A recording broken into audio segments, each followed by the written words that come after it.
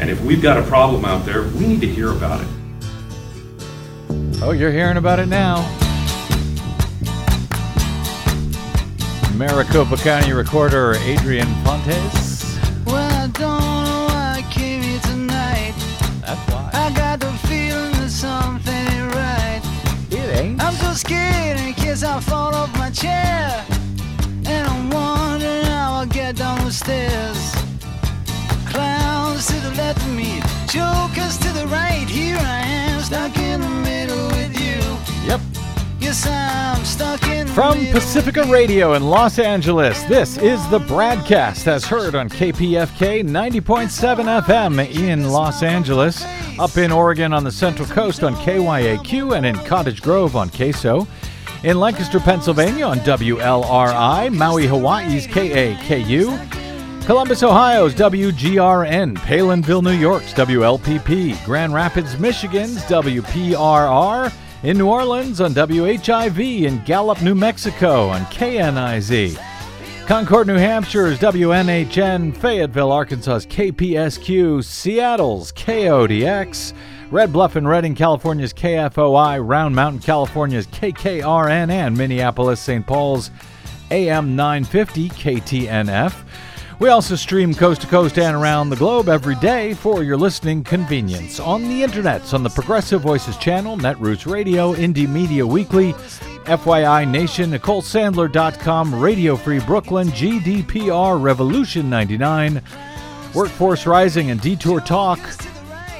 Blanketing planet Earth 5 days a week, I'm Brad Friedman, your friendly investigative blogger, journalist, troublemaker, muckraker, and all-around swell fellow, says me from bradblog.com, who is far too often right again.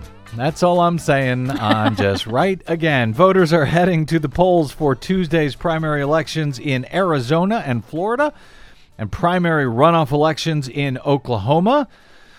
So far, not so good in Arizona, particularly in Maricopa County, which is the Phoenix area and the most populous county in the state by far.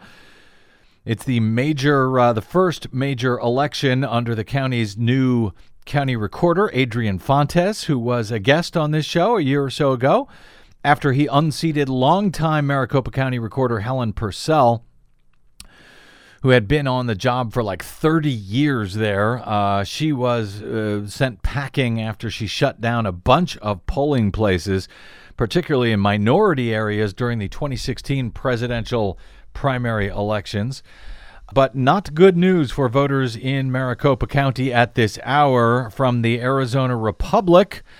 Tuesday's primary elections in Arizona kicked off with multiple reports of closed polling locations, malfunctioning equipment, and computers that were not set up. Maricopa County Recorder Adrian Fontes addressed the widespread voting issues at a press conference on Tuesday morning. He said his staff would address as many problems as they could, but that some of the machines were still malfunctioning when polling places opened on Tuesday morning. He said, quote, "I would be surprised if there were fewer than 100 polling places impacted." As of 10 a.m., at least four polling places were still experiencing issues. And about 10 minutes ago, before going on air here, Fontes tweeted that all sites were functional by 11:30 a.m. He said, "We will be providing additional information as soon as it is available." Fontes said his office became aware of the issues with the voting equipment on Monday when troubleshooters were testing at the polling sites. The contractor responsible for the voting machines, which the paper does not mention here, but that would be Dominion Voting, who purchased the Sequoia Voting Systems company some years ago, and it's a Canadian company. They contract in Arizona. So the contractor, and I don't know if it was a subcontractor of Dominion, but in any event, Fontes says that they were supposed to provide more than 100 technicians to assist with the issue, but only 70 were available, according to Fontes. The impacted sites were the traditional polling places, not the 40 bonus vote centers that were set up throughout the valley in Phoenix, where any registered voter can cast a ballot. They don't have to cast at their own precinct. They can vote at one of these voting centers. Those apparently were still up and working today. But to Fontes's credit here, he says, quote, "This is not a hiccup. This is a serious concern where voters across Maricopa County couldn't get voting."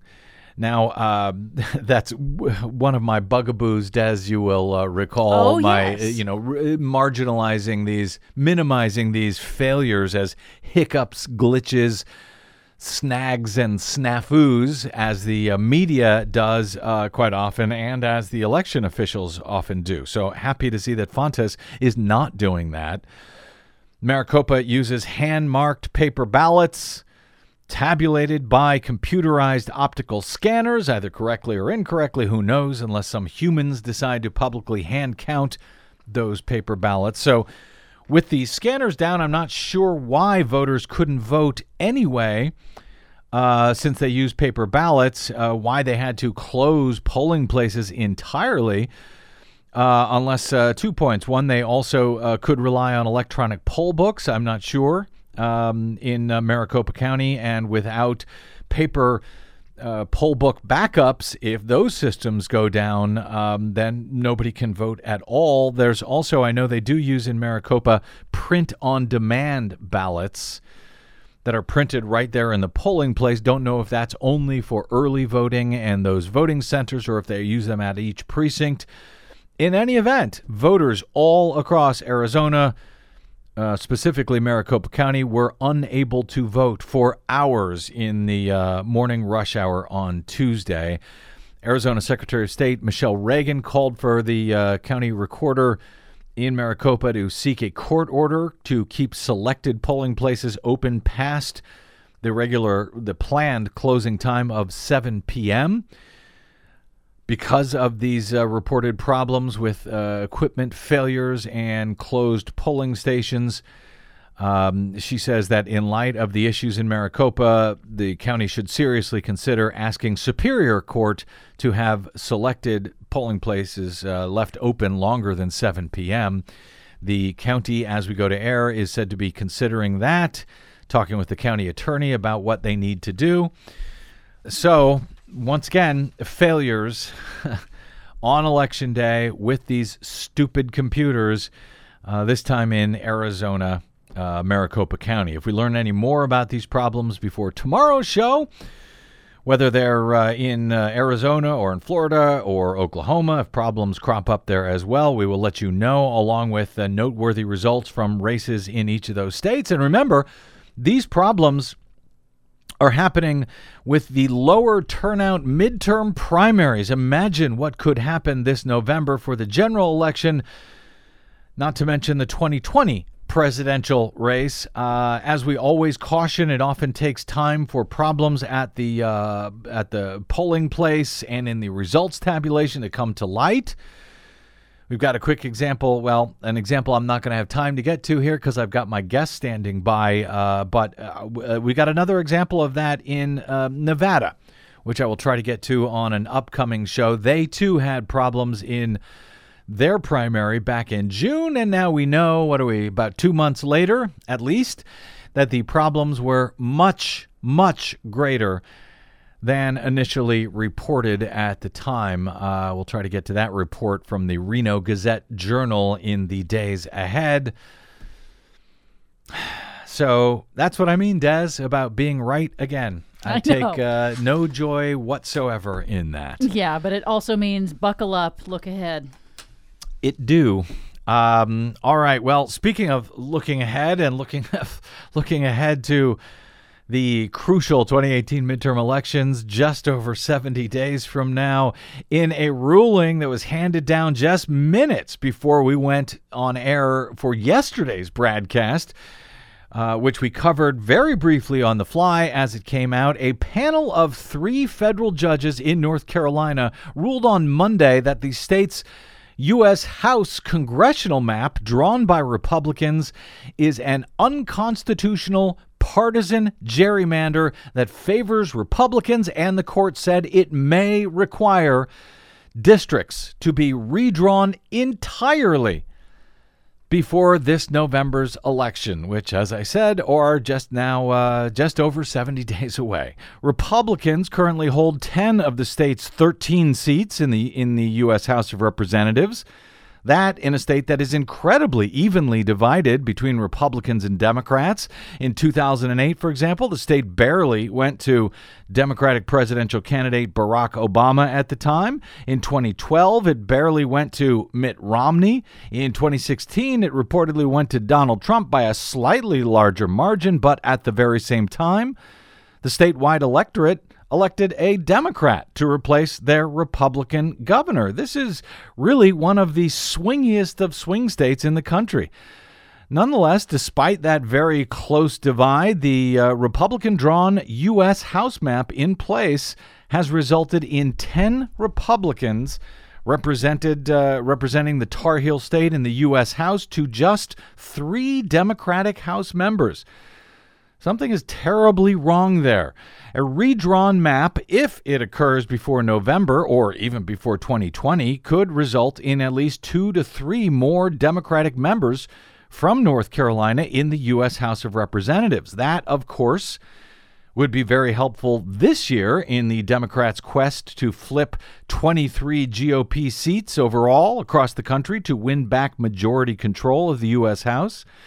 The 3-judge federal court panel in the North Carolina case acknowledged primary elections have already occurred this year in the state. They were held back in May, but they said they were reluctant to let voting take place in districts that the court has now twice found to be unconstitutionally drawn.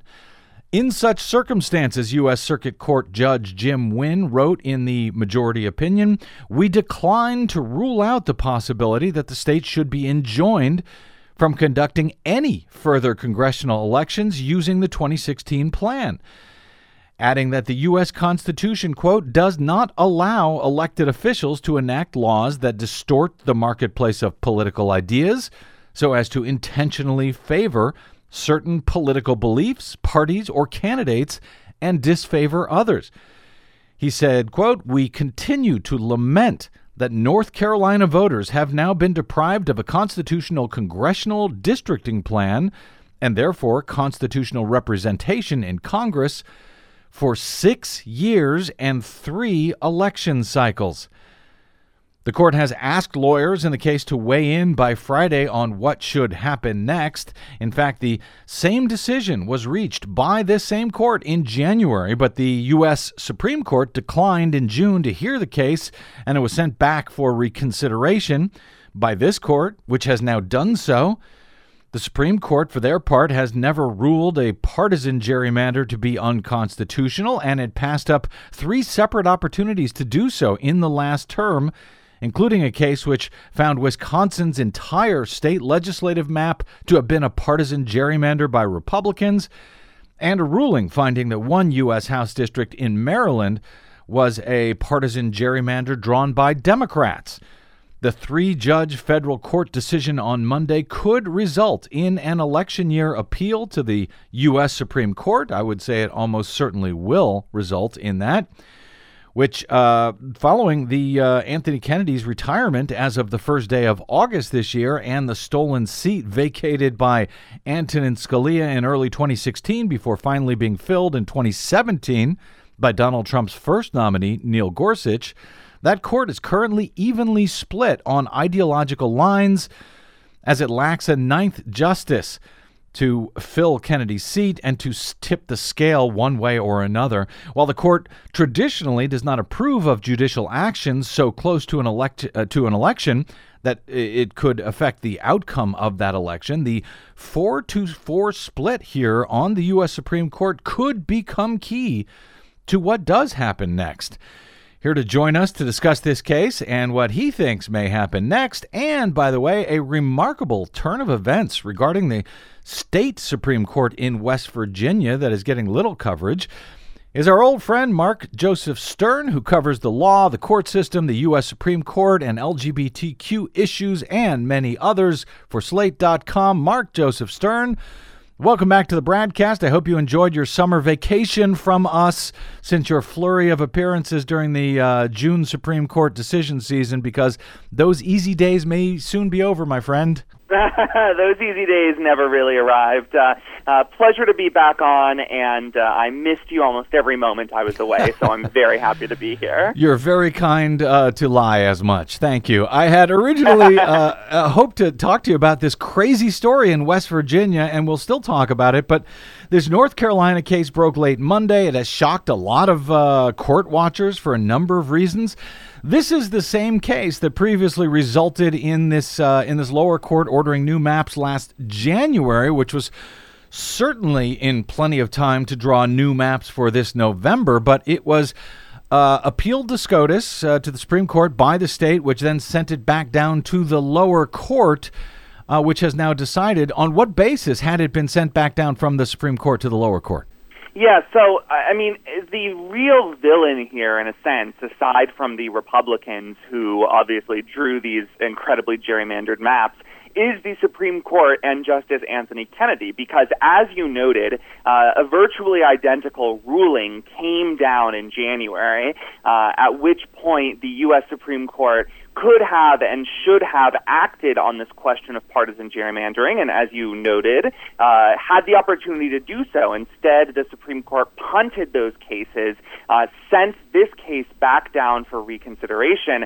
Now the court has reached the same conclusion it did in January. Indeed, the ruling is nearly identical, except for a few extra pages to clarify that the plaintiffs do indeed have standing to sue. And so we're on this incredibly compressed timetable where the election is looming. It's only about 70 days away, which is just around the corner. Mm-hmm. Ballots have not yet been printed, but they soon will be. And so you have this federal district court saying, we want new maps for this election. You have a short-staffed Supreme Court with only 8 members that may or may not be able to block that lower court order, and we can discuss that more. And you have Republicans who are saying, absolutely not. We want to continue under the old maps that we drew so carefully to entrench our own power. The whole thing is an absolute mess, and it just didn't have to be, because the Supreme Court, I think, really had a responsibility to sort out all of these issues in June, and it failed to do so, and that's why we're here now. When the court had originally sent this back down, when the Supreme Court sent it back down to the lower court,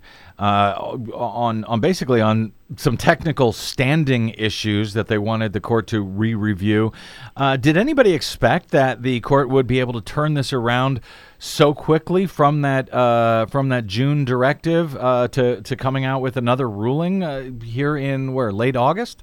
Not really. This was a pretty surprising move. The general expectation after the Supreme Court kicked this case back down is that the lower court would eventually reach the same conclusion, but that it would either sit on it until closer to or after the election, or it would issue a ruling and then say, by the way, we're putting this on hold for the election because we don't want to cause chaos. But obviously the court did neither of those things. Instead, it came out with this decision yesterday, just so close to the November election, and said we are charging full steam ahead here. We're going to figure out what we can do to impose new maps for this upcoming election, even though the state has already had primaries. So it's an unlikely option. I think it is a noble option in a sense. This court is trying to make sense of the laws and deal with the facts on the ground when the U.S. Supreme Court refuses to. But it leaves us with a lot of question marks and not a lot of time to figure out all of these looming issues that this court or the Supreme Court or both are going to have to deal with before November. I want to talk about the time issue here and how the Supreme Court may deal with it, but just on a substantive basis, Judge Wynn in his ruling wrote that the U.S. Constitution, quote, does not allow elected officials to enact laws that distort the marketplace of political ideas so as to intentionally favor certain political beliefs, parties, or candidates and disfavor others. Is that a settled matter in general, as far as the Constitution disallowing political favoritism in laws? Is that a settled matter? But more to the point here, if it is settled, is it just a settled idea that has not been yet applied to Supreme Court gerrymandering, or applied by the Supreme Court to gerrymanders in particular? Yeah, so it is definitely a settled matter that the states may not target and disadvantage certain individuals or certain voters based on the content or viewpoint of their expression or their associations, right? The First Amendment guarantees freedom of expression and freedom of association, and as a general matter, the state cannot penalize a certain individual because she decides to express support for the Democratic Party and affiliate with the Democratic Party. That is core political speech. And there's no clear reason why that rule, which is really a very settled principle, shouldn't apply to partisan gerrymandering with equal force. That is what's going on with partisan gerrymandering. You have state map makers who are slicing up the state along partisan lines and attempting to dilute the votes of certain citizens, specifically because of their political association. That should be totally prohibited under the First Amendment. But what we have here is a Supreme Court that has said over and over again, we're not sure if we want to deal with this problem. We have not seen the U.S. Supreme Court ever come out and say, this is constitutional or this is legal. Instead, the court's conservative justices have said, we are afraid of adjudicating these disputes because we don't want to entangle ourselves in electoral politics. So the question is not just whether partisan gerrymandering is constitutional or not. The question is whether it's the kind of constitutional matter that our federal courts are equipped and authorized to adjudicate. And that is where this partisan ideological divide comes in. You have the conservative justices often saying, no, we don't want to deal with that, we don't want to entangle ourselves. And you have the liberal justices saying the exact opposite, saying this is the bread and butter of the federal judiciary. This is an obvious suppression of free expression and association, and it is our duty to protect these voters. That is the divide on the court right now, and this lower court, in ruling against the North Carolina maps, clearly took the side of the liberal justices and said, you know what, the court has never said that we cannot wade into this dispute, so we are going to strike these maps. And they are certainly not the first ones to have done so. As I mentioned, there was a similar case in Wisconsin where Republicans gamed the state legislative map. There was a similar case in Maryland where the Democrats in that case gamed one of the U.S. House districts. But the map in question in North Carolina was actually the one that they're talking about throwing out right now in time for the crucial midterms coming up in 2 months.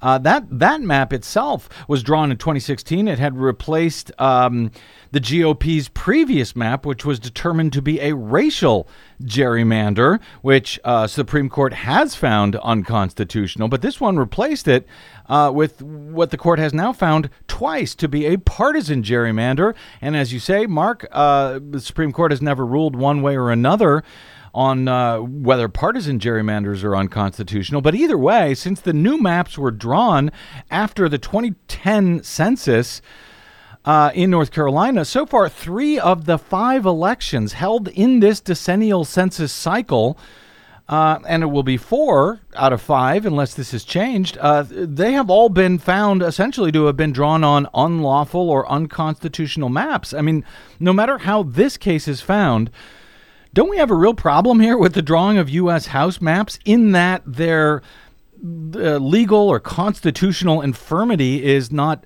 revealed until after elections are held on them, and usually multiple elections before anything is done? And if there is a problem, is there a solution to what seems to be this very serious problem that we only tend to deal with once it's essentially too late? Yeah, it's absolutely a huge problem that North Carolina has not had a genuinely free and fair election this decade, not only with regard to congressional districts, but with regard to state legislative districts. A different federal court also found that the state legislature was gerrymandered along racial lines, and the U.S. Supreme Court affirmed that decision as well. So really, from top to bottom, the districts in North Carolina on a federal and state level have been illegal in one form or another since the beginning of this decade, and all of the elections that have been held under them are, in some sense, at least contestable. The NAACP has argued that the legislators serving today in North Carolina are usurpers, that they have a sort of illegitimate entrenchment of power that they gained through these elections held under unlawful maps. And I think that is the sentiment that the federal district court here is responding to. Again, it would have been a normal course of action to just stay this decision and say, go ahead, hold elections under these unlawful maps, and we'll deal with it later. But the court is frustrated. The court is it's exasperated because it said, we have had so many elections already that have not been free and fair, that have violated the Constitution. Why should we let you have another one? What's the problem? What's going on here? And so there's this sense that we can't trust the legislators to do the right thing anymore. We're just done letting them play these games with us, always delaying, always running down the clock, drawing up these replacement maps that are just as bad as the old ones. And so, in fact, the court said, we're not even sure we're going to give legislators another bite at the apple here. We're not even sure if we're going to give them an opportunity to propose new maps. We might just take this under our wing and deal with it ourselves and draw our own maps because you have proved incapable of doing this correctly. And I want to take a break here shortly so we have time to come back and talk about West Virginia and specifically also the seating of Brett Kavanaugh, or the confirmation hearings for that seatings. But last point on this North Carolina matter for now. If Trump's nominee, Judge Brett Kavanaugh, is confirmed to the already stolen GOP Supreme Court, he will likely side, it's believed, with the 4 Republicans and therefore either let this map in North Carolina stand for another election, or even worse, join with those 4 other Republican appointees and find that partisan gerrymanders are perfectly constitutional and the Supreme Court has no problem with it at all. Since the now retired Kennedy was thought to have been the swing vote on that matter. But given the time element here, if the state appeals, and I would think that's almost guaranteed, if they appeal this lower court ruling to the Supreme Court, can the Supreme Court even wait until the court has been seated in October? Presuming that Kavanaugh is seated to the court, will they have to decide even before Kavanaugh is seated, if he's seated, since ballots got to go out 45 days before elections in order to overseas and military voters? That's the first part. And if they don't wait for Kavanaugh to be seated in October and the court remains split 4-4, how can we expect the Supremes to rule here? Yes, you're right that the Supreme Court cannot wait for Kavanaugh because North Carolina is almost certainly going to file an emergency motion with the Supreme Court that basically says stop this ruling right now in its tracks. And that has to be filed over the next couple of weeks, at which point Kavanaugh simply will not be on the court. So North Carolina can't try to run down the clock this time around and wait for Kavanaugh. It's going to have to file this motion before Kavanaugh joins the court, if he does, and the court's going to have to decide it before Kavanaugh arrives. And so that leaves us with the possibility, a very likely possibility, I think, of a 4-4 split on the Supreme Court, in which 4 liberal justices decline to stay this decision, and 4 conservative justices say they would stay the decision. And in the event of a stalemate, the lower court ruling stands. And so presuming the liberal justices band together and make this sort of their last act before Kavanaugh joins the court, where they can affect a liberal outcome, I think they can ensure that these new maps do get created and do get put in place for the November election. But it's going to happen so quickly because the 70 days is not a lot of time. It's barely enough time. Yeah. Like you said, ballots have to be printed soon. They have not been printed yet because of other litigation involving other chicanery by North Carolina Republicans, but they're going to have to come out soon. So we are really at a crossroads, and all eyes are on the Supreme Court as per usual. And presumably, if they do redraw maps, then basically if you're the Republican or Democratic candidate from the, let's say, 3rd District in North Carolina, then you'll run in whatever the 3rd District ends up being after they redraw these maps, presumably? Well, we don't really know exactly what's going to happen. The court sort of teased Republicans in its decision because North Carolina Republicans abolished judicial primaries earlier this year in an effort to screw over Democrats, essentially. And so the court yesterday said, well, you guys have already abolished one kind of primary. Maybe you can just abolish another kind and we'll hold a free-for-all election. I don't think that's going to happen, but there's going to have to be some kind of opportunity for candidates to drop out or put themselves into the race. Again, it's going to be messy, and it's all going to have to happen in the span of just a few weeks max. Yeah, well, that's okay, because this was a pretty calm election season anyway. No real excitement going on. We could use some a bit of mess. Mark Joseph Stern, stand by. I want to take a quick break and come back to you, speaking of messes, to talk about this West Virginia Supreme Court story, this putsch, this coup, the impeachment of the entire West Virginia U.S. Supreme Court, and get your thoughts on Kavanaugh, if time, and what is going to happen there as we barrel towards his seating, his confirmation, and yes, the midterm 2018 elections. Mark Joseph Stern covers the law and the court system over at Slate.com. He'll stay with us for another segment. I'm Brad Friedman, and this is your BradCast.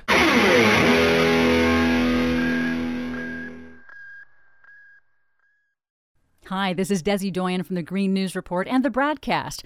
What the public hears on the public airwaves matters. At the BradCast, we do our best to bring you accurate news and analysis on the issues that actually matter, and we do it all independently, without corporate or political influence.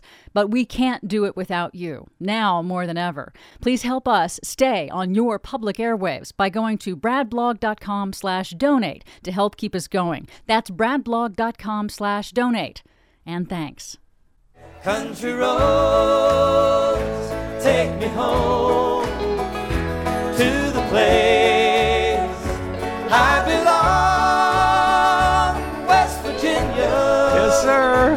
Mountain Mama. Mountain Mama. Welcome back to the BradCast. Brad Friedman from bradblog.com. So, what the hell is going on in West Virginia? Those are not my words. Those are the words of my guest, Mark Joseph Stern, writing over at Slate.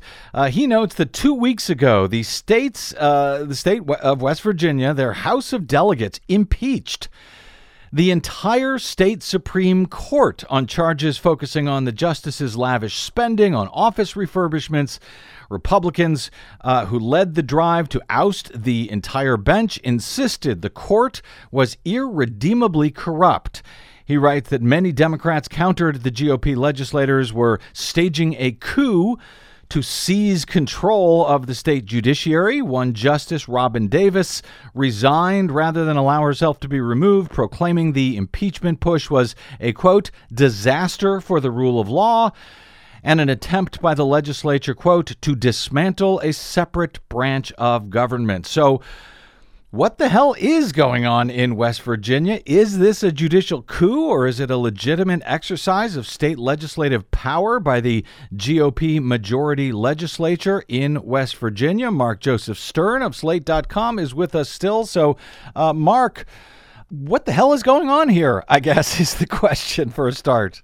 So there are no good guys, per se, in this story, I have to warn you. Unfortunately, in terms of moral clarity, this is not just another case of Republicans being evil and Democrats getting screwed over. Because the justices on the court right now, they are not entirely blameless for what's going down in the state. The justices, unusual, in fact unique among all 50 state Supreme Courts, have total control over their own budget and their own spending. for now. That law will probably change soon. And it turns out that they kind of went hog wild with this unlimited budget. They decided to spend hundreds of thousands of dollars on office renovations, including a $32,000 couch, an $8,000 office chair, just lots of money on stuff they probably didn't need. And in addition to that, two justices, one Democrat, one Republican, appear to have illegally used taxpayer money in order to fund their own trips around the state and elsewhere. They used a state car and a state credit card basically to fund their vacation. That is illegal. And the spending on office furniture, while not illegal, is certainly unseemly in a state that has faced continual budget shortfalls. So let me get the math right here, because this is very confusing. In the state, in normal times, and correct me if I'm wrong on any of this, Mark, but it has a 5-person Supreme Court, right? Which until all of this had actually leaned 3-2 in favor of Democrats. Now it's West Virginia, so Democrats aren't necessarily all that Democratic, but that was the math, 3-2. And these are all elected justices. Now, 2 of the 5 have committed, as you said, what seemed to be actual crimes. The other 3 spent a lot of money on remodeling their offices, though they're allowed to do so under state law. But even if one finds office remodeling to meet the definition of an impeachable offense under the West Virginia state constitution, why has all of this come to light just now, suddenly, just over 70 days, or I guess about 80-something days when this happened before the midterm elections? Hasn't all of this been known for a while about the various corruption and or expensive office furniture habits of this 5-person court? Yes, and I think that's a critical point here because all of this office renovation stuff, the excessive and lavish spending, that was revealed by local news in West Virginia in 2017. Okay, and at the time, Republican legislators sort of they raised a little bit of a stink, but they didn't take any action. And then all of a sudden, this August, they decided all at once that they were going to take immediate action, and in this one marathon session, impeached all 4 justices who were then sitting on the bench. One justice had resigned. A Democrat named Menace Ketchum, he had stepped down, so the court was at 4 instead of 5 at that point. And the legislature, Republicans in the legislature, said, we're going to act and impeach all of you. And the House of Delegates did exactly that, at which point another justice dropped and said, I'm not going to deal with this. And so we have a 3-member court right now, all of whom are facing impeachment charges. So here's why the timing is so weird. There is a law in West Virginia that requires the governor to call a special election when a state Supreme Court justice is removed from office, so long as that person's removal is a certain number of days out from the next election. Republicans waited until the last minute that they could to game this law and ensure that no special election would be called for the justices who resign or who are impeached. Mm-hmm. And so they have ensured that rather than letting voters in a special election choose the replacements for all of these justices, the governor, a Republican named Jim Justice, is going to choose the replacement instead, and those replacements will serve until May 2020. So they timed this entire thing so that instead of letting voters decide who should sit on the Supreme Court, as the state constitution typically requires, they are going to allow Jim Justice to appoint all Republicans to the court and not give voters a chance to undo his work until May 2020. So you could go from a 3-2 Democratic-leaning court to a 5-0 Republican court, thanks to the timing here and thanks to Governor Jim Justice, who, by the way, ran and won as governor as a Democrat in 2016, only to become a Republican just after winning his election, which, by the way, is something we've had longtime West Virginian Bob Kincaid on this show, who he had warned us years out about this Jim Justice fellow. Mark, before I ask you quickly about Kavanaugh, have we seen any similar judicial coups like this? I mean, no matter what you describe this, no matter what wrongdoing the at least two of these five jurists did, have we seen any similar judicial coup like this at the state level anywhere else to your knowledge? To my mind, I recall the push to recall the entire Iowa State Supreme Court after they decided in favor of marriage equality, I think, although that was put to the voters to decide. But is there any other example of something like this? So the Iowa case is a strong precedent because you're absolutely right. It was manufactured by Republicans really to pull liberals off the court. And also, if we go back to the 1980s, you may be aware of the Rose Bird kerfuffle in which California Republicans persuaded voters to yank three justices, including Chief Justice Rose Bird, off of the California State Supreme Court, ostensibly because they opposed the death penalty, but really because they were ruling against corporations. And another more recent example that got almost no attention in the press is that Arizona Republicans packed their court very recently. They added 2 seats to their court, 2 seats that the Republican governor was able to fill for no real reason except that they wanted more Republicans on their state Supreme Court. So there is definitely a track record here, a history of Republicans futzing with their courts. And this will certainly not be the last occasion because in Florida, Governor Rick Scott and Republicans are currently engaging in a scheme that would allow him to replace 3 justices on the Florida Supreme Court with conservatives on literally his last day in office.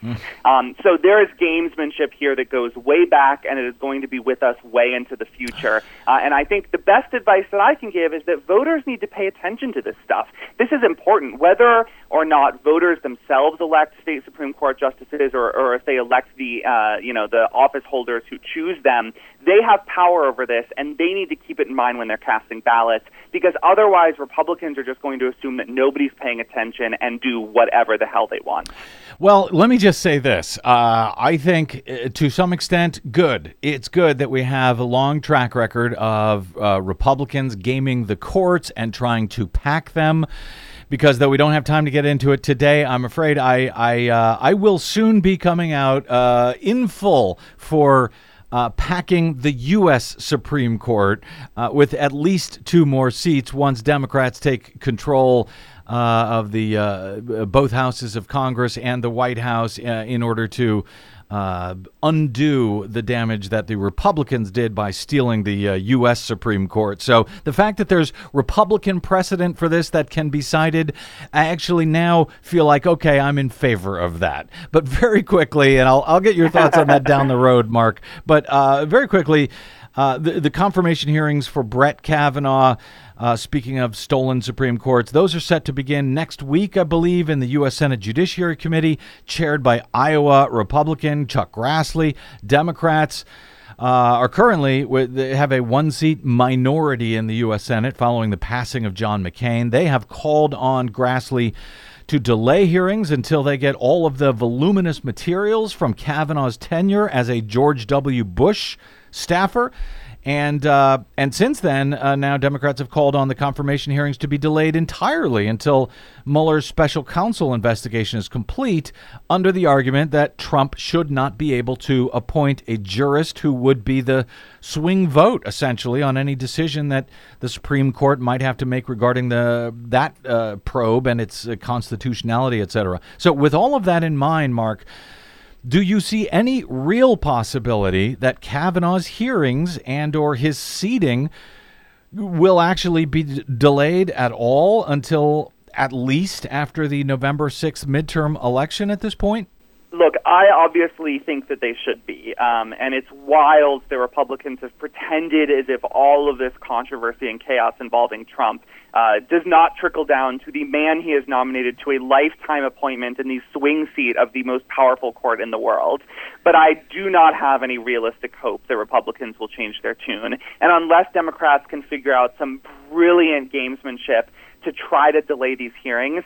I just don't see how they have any power to pull the levers that would put the hearings off for another few weeks or months. It seems like they have no more cards left to play, and so presuming the hearings do happen next week, I just hope they go as hard as they can on Kavanaugh, talking about these issues with him, forcing him on the record, because they may well come before the court, and he owes us an explanation to explain why he thinks it's perfectly valid and legitimate and acceptable to be nominated by a racist and openly corrupted president to the Supreme Court. And or at least vow to recuse himself from anything that has to do with that president. But you know, I'm still of the mind that if Democrats can't somehow slow this down, they need to walk out. They would still probably lose, but they should walk out, try to withhold a quorum. They might lose that fight, but I think it would bring a lot of attention to this judicial coup that the Republicans continue to pull off. Mark Joseph Stern, great catching up with you, sir, after a too long break over the summer. We won't make it that long next time. You can and should follow his work over at Slate.com for more such clarity in these cases. You can also follow him on the Twitters at MJS_DC. Mark, thank you, my friend. Thank you as always. I'm sure I'll talk to you soon. I hope so.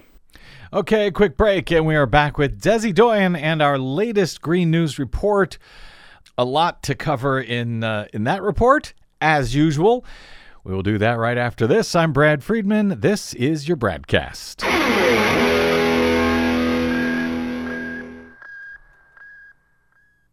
Hey, this is Brad. If you haven't noticed by now, it's no easy feat finding facts, real facts, not alternative facts, over your public airwaves. We try to bring you real facts, truth, and clarity without fear or favor each and every day on the BradCast. But we need your help to do it. If you enjoy the show and or get something from it, please give back a bit if you can by visiting us at bradblog.com/donate. Your support helps Desi and me continue to bring you real, independent, progressive news 5 days a week over your public airwaves. We simply can't do it without your help, and that help is needed more now than ever. Please stop by bradblog.com/donate today to make a one-time donation or, even better, automated monthly support. It'll take you about 60 seconds, and you can rest easy knowing that we'll be here every day making sense of it all, or at least trying to. That's bradblog.com/donate, and thanks.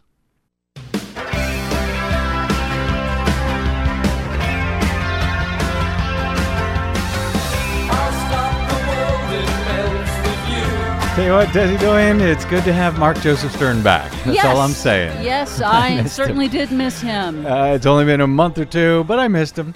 Yeah, you know, and one thing that really jumped out at me that he said in there in the midst of all of that was that, you know, it really does matter who is in your state legislature, and voters really do have to pay attention because these judges and these state legislatures, they set laws that really affect your life. I can only hope that one of the good things, we'll call it a good thing, that may have happened from Donald Trump's election is that people start paying closer attention to elections and to election officials. Yeah.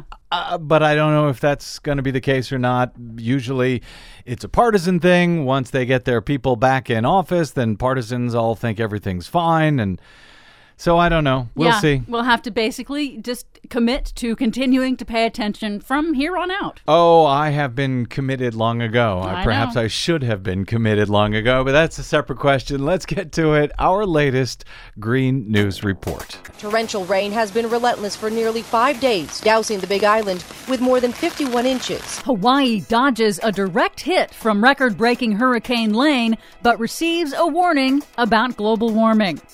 Australia's Conservative Prime Minister ousted over climate policies. Plus, facts of global warming demand our urgent attention, especially in Washington. The complicated climate legacy of Senator John McCain. All of those complications and more straight ahead. From BradBlog.com, I'm Brad Friedman. And I'm Desi Doyen. Stand by for 6 minutes of independent green news, politics, analysis, and snarky comment. In the years ahead, we're likely to see reduced water supplies, more forest fires, changes in crop production, more heat waves, and a greater intensity in storms. Wow, John McCain, 10 years ago. Too bad his colleagues didn't pay attention. This is your Green News Report.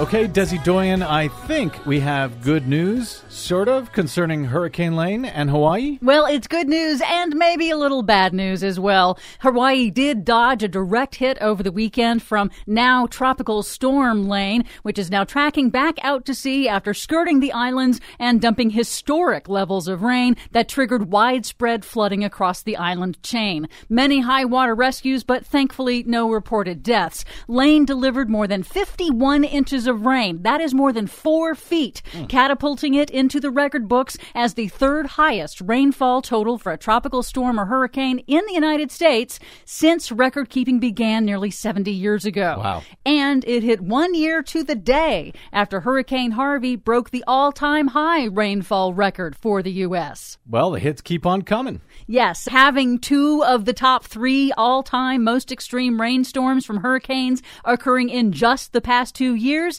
is consistent with what scientists expect from a warming climate.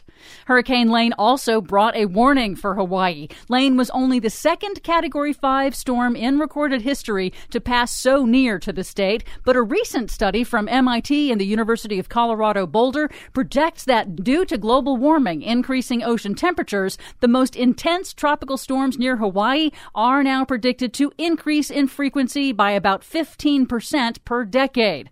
But the researchers also said, quote, "We can cut that increase roughly in half by reducing our fossil fuel emissions." But as long as we don't reduce our fossil fuel emissions, the oceans will continue to warm, these storms will continue to get more frequent, and, most notably, more intense. Indeed, they will. Reducing emissions will not be happening anytime soon in Australia. Sorry, mate. That's the world's biggest coal exporter. Conservative Australian Prime Minister Malcolm Turnbull was ousted from office on Friday by his right-wing climate science denier members of his own party after he attempted to set modest targets for reducing the nation's carbon emissions. Well, that'll teach him. Former Liberal Australian Prime Minister Kevin Rudd, in a scathing editorial in the Sydney Morning Herald, however, also blamed Australian media, specifically Rupert Murdoch, owner of Sky News in the UK and Australia and Fox News Channel here in the US. He accused Rupert Murdoch of using his control of Australian media to drum Turnbull out of office and block any action on climate change, calling Murdoch, quote, "a cancer eating at the heart of Australian democracy." So it's not just Americans being played for suckers by Rupert Murdoch. Nope.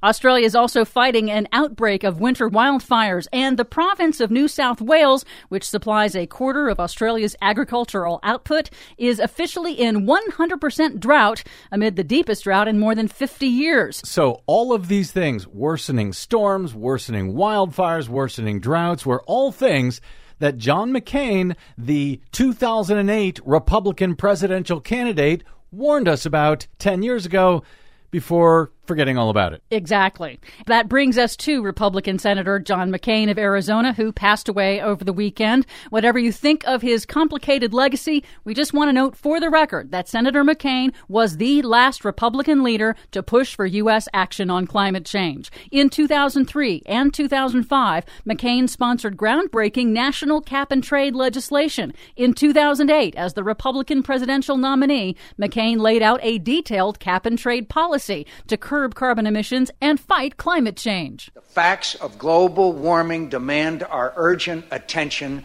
especially in Washington. Good stewardship, prudence, and simple common sense demand that we act to meet the challenge and act quickly. However, after he lost the 2008 election to President Barack Obama, McCain abandoned his climate leadership role and in 2010 refused to support new cap-and-trade climate legislation in the Senate. So, literally, 2008 was the last time the Republican Party supported any real action to curb climate change. Even John McCain's vice presidential nominee, Sarah Palin, wanted to do something about climate change as well. How quickly things change. Those were the days. For much more on all of these stories and the ones we couldn't get to, please check out our website at greennews.bradblog.com. I'm Brad Friedman. And I'm Desi Doyen. And this has been your Green News Report. Those were the days, my friend. We thought they'd never end. We'd sing and dance. Oh, brother. Thank you, Desi, very much. Greatly appreciate the report. And by the way, we already have to update one element of that report. You had said it was the third highest rainfall in U.S. history? Yes, so it would be in called Hawaii, Hurricane Lane? Right. Hurricane Lane was originally, when we first recorded this, was the third highest rainfall total from a tropical storm or hurricane in United States recorded history. That has already been upgraded since we did this. Of course. Yeah, the National Weather Service in Honolulu now says that it was the second highest rainfall total in the United States, just 1 year after Hurricane Harvey broke the number one spot for the highest rainfall total. So that's two highest rainfall total records in 12 months. Within 1 year. Yeah. So, yeah, I guess John McCain had it right back when he, in 2008, back when he made all of those warnings about droughts and fires and increased rainfall and all of that. Yes. Everyone should have listened to him at the time, and he should have listened to him at the time because he then spent the subsequent, 10 years thereafter, not giving a damn about climate change anymore. It just means we have to accelerate the action that we do take when we have the political will and power to take it. And when will that be? Hopefully soon. By the way, speaking of soon, coming up on our 900th episode of the Green News Report. 900, I think, at some point next week. So if you have not yet contributed to our work here on the BradCast and the Green News Report and or have not yet signed up for a subscription, please consider doing so. If not for me, then for Desi Doyen in celebration of our 900th episode of the Green News Report. Please stop by bradblog.com/donate to support our work there. To support Desi's work. 900 episodes of the Green News Report. She deserves something out of all of this. The least that you can do. And if you sign up for a subscription, please don't make us go to a subscription-only model. You sign up for a subscription of any amount you like there, but the BradCast is still free to everyone. We don't want to go subscription only, but we really do rely on you to stay on our public airwaves, and a subscription is the best way for you to do that. And, also it helps us provide this programming to independent stations across the country. So it's not just the station you're listening to. It's not just the app you're listening to. It's people everywhere. Literally. We try to help as much as we can. We do, and you're helping to get that word out by stopping by bradblog.com/donate. Really. One more point here. Hawaii and Hurricane Lane had huge rainfall, but so far no deaths reported from that storm, thankfully.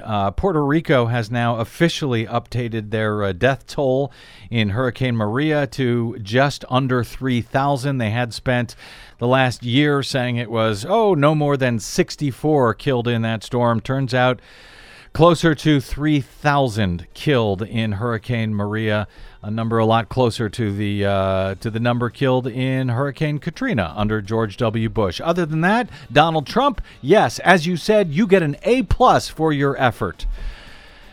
And the federal government response to that storm in Puerto Rico. All right, my thanks to our producer, Desi Doyen, to all of you for spending a portion of your day or night with us, to my guest today, Slate's Mark Joseph Stern.